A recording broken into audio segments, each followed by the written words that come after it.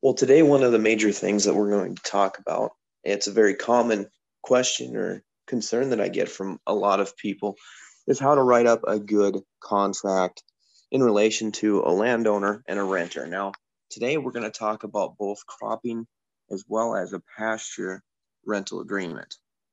So, the most common thing that most people ask is, how do I get started? Well, a number of different options.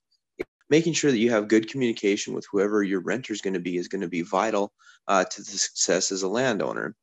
If you are somebody looking for new pasture, new cropland, trying to seek out different people who own land who are renting is also going to be vital. You make sure you have a good working relationship with that individual.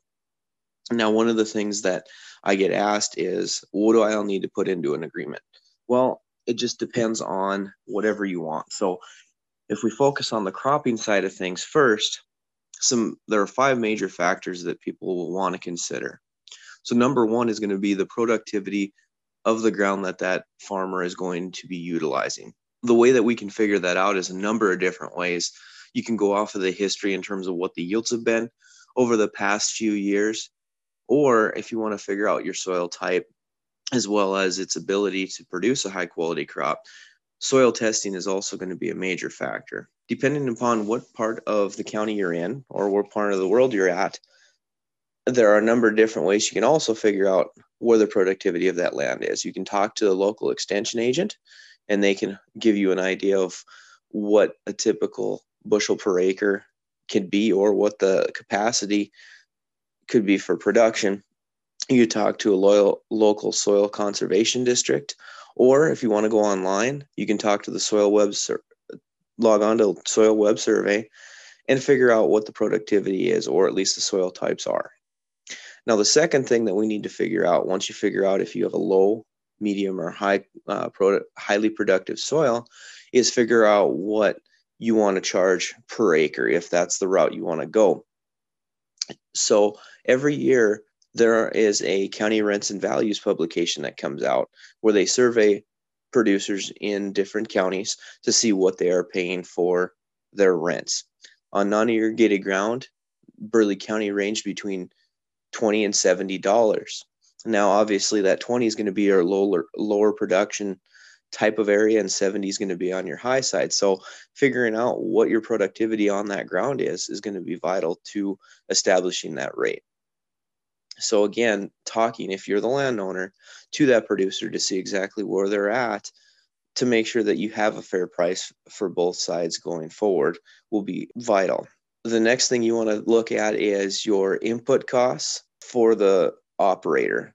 Obviously, that farmer isn't putting this all in for free. There are a number of different expenses that person's going to run into, whether it be fuel costs, labor, storage, depending on whether they have to store their crops. So there's going to be a number of different things that they're going to have to run into. So that's also going to be figured into the equation.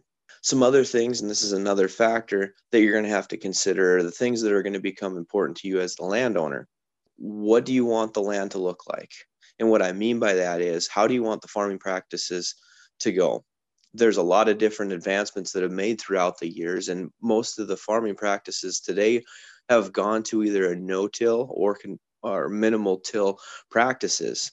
With that, there are certain producers that are utilizing chemicals on that land, and I know some landowners have expressed issues with that. So making sure that you have a clear and concise message with that farmer will be essential to make sure that the farming practices out there are also in that contract, if that is something that you think needs to be special. Additionally, if there's tree rows that are established that you would like to stay there, those need to be written into that contract, or vice versa. If those tree rows need to go, a lot of tree rows in North Dakota these days are getting to be very old and unfortunately are dying. So making sure that the farmer knows if they're responsible for taking down those trees or maintaining them will also be essential into that contract. If there's a farmstead that is also on that place, making sure that you guys have clear communication, whether that needs to stay established, if it can be farmed to a certain level, will also be necessary. The last thing that we need to think about, and this comes from the landowner perspective, is what's your level of experience? I've talked about a fixed rate per acre in terms of what you would charge the farmer, but there are also a number of different options that you can utilize as the landowner. You could also do crop share, which would involve a lot more engagement with the farmer, and also is going to have the renter have a lot more understanding of where markets are, what is the overall yield. So you as the owner and the renter need to have a very clear communication chain going through, but the easiest route is going to be the fixed rate. Now that we've covered the cropping side for contracts, we're going to move over to the livestock side of things for pasture. Here again, it's no different than the cropping side. You need to make sure you have clear communication with who your renter is, and also have a few ground rules in terms of what can be done within that land that you're going to be renting. Now, like the farming side, you need to be extremely concise in terms of the number of acres and the actual land that is up for rent and that can be grazed. One of the things that needs to be extremely detailed is the timing.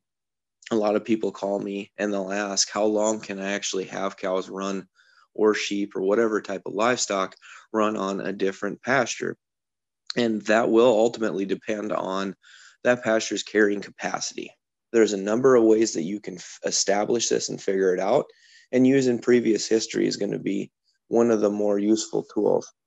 If you have a dry year like what we've experienced this last year in 2020, going into 2021, the forecast does not look as positive in terms of getting a surplus of moisture. So pasture management is going to be a huge thing going forward to make sure that in the next subsequent years that pasture is going to have enough forage and it's not going to be overgrazed. So making sure that you have an established number of animal units in that pasture, or a number of animals that can go in there and not overgraze, is going to be vital for your success going forward. So how are we going to figure out the price for the pasture? Well, there are a few factors that you ultimately need to consider as the landowner for the renter.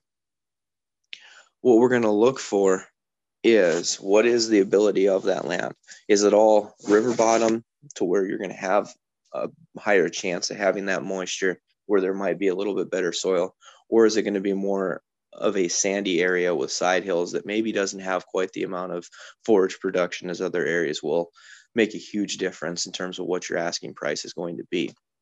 Additionally, we need to see what the condition of that pasture is. Going into the spring this year, there's a lot of pastures that were grazed later into the year, which means that there's less forage carryover from the previous year. So we need to make sure we understand what your carrying capacity is going to be. So in terms of price, what most people ask, what can I get? What can I charge the renter? Right now with Burleigh County, you're looking anywhere from $10 to $50 an acre, but the most common is $20. So that would be your fixed price per acre for the whole year. So establishing exactly how many head of livestock can run in that specific area is going to be important. Now, along with that, there's some other maintenance type things that need to be established within that contract to make this thing more successful. Is the landowner going to be looking after the livestock? Typically, it's going to be the person who actually owns the livestock that's going to look. However, some landowners are willing to be more engaged and check livestock. Also, who's going to maintain the water sources? If it has a well, is it established? Has there ever been any issues? Those are some things that you can consider when you figure out your price. Additionally, if there is a water source like a creek or a river that runs through your land, that can also be highly beneficial. However, need to establish, and especially a drought type year, will that water source still be permanent, and will it be healthy without any algae issues or any other type of environmental concerns? When it comes to fly control, mineral and salt, is that going to be the person who owns the cattle, or will the renter be responsible for supplying that? Typically, it's the rancher. However, there are certain instances where working with that landowner, they may want to get their hands involved in that situation. Fences are another huge concern. If you've got a fence that's 40 years old and rusty, the ability to hold those cows or sheep or whatever livestock is in that pasture may be diminished. So making sure that the landowner understands that if there are any expenses that are involved, is it the responsibility of the landowner, or will the renter be responsible for all expenses for fences? Another thing that may come into play is fertilization. If by chance that pasture needs to be fertilized, or somebody feels that it needs to be fertilized, you got to work out that expense in terms of whether it is the landowner who would be responsible, or if the renter is going to take responsibility, that may lessen the price per acre of the rental agreement. Now, when it comes down to figuring out exactly how many head can we run in there in that pasture, there's a number of different models. If you look, NDSU comes out with a carrying capacity, a document that goes through the different types of animals that you can put in to a pasture. So figuring out animal units, which is essentially the amount of pounds that animal will consume, is what it correlates to. Most cattle these days in Burleigh County, you're looking 12 to 1,400 pounds. If you're at a 1,400 pound cow with her calf at side, you're looking at an animal unit of 1.29. Or if you look at the amount of dried forage that she can consume in a month, you're looking closer to 1,190 pounds. So if you can figure out how many pounds that you have in that area, then you can figure out and establish exactly how many cattle you want to put in that area. Now, there is a calculation chart that is put together for the Burleigh County area in terms of how many pounds an animal unit month will equate to, which means how much forage is going to be in your pasture. Now, that's going to depend on your soil type. So if you have questions, please either look at the document that NDSU supplies, or if you want to come in and talk to me, we can sit down and figure out exactly what we have in your area. Thank you for listening. Have a wonderful day.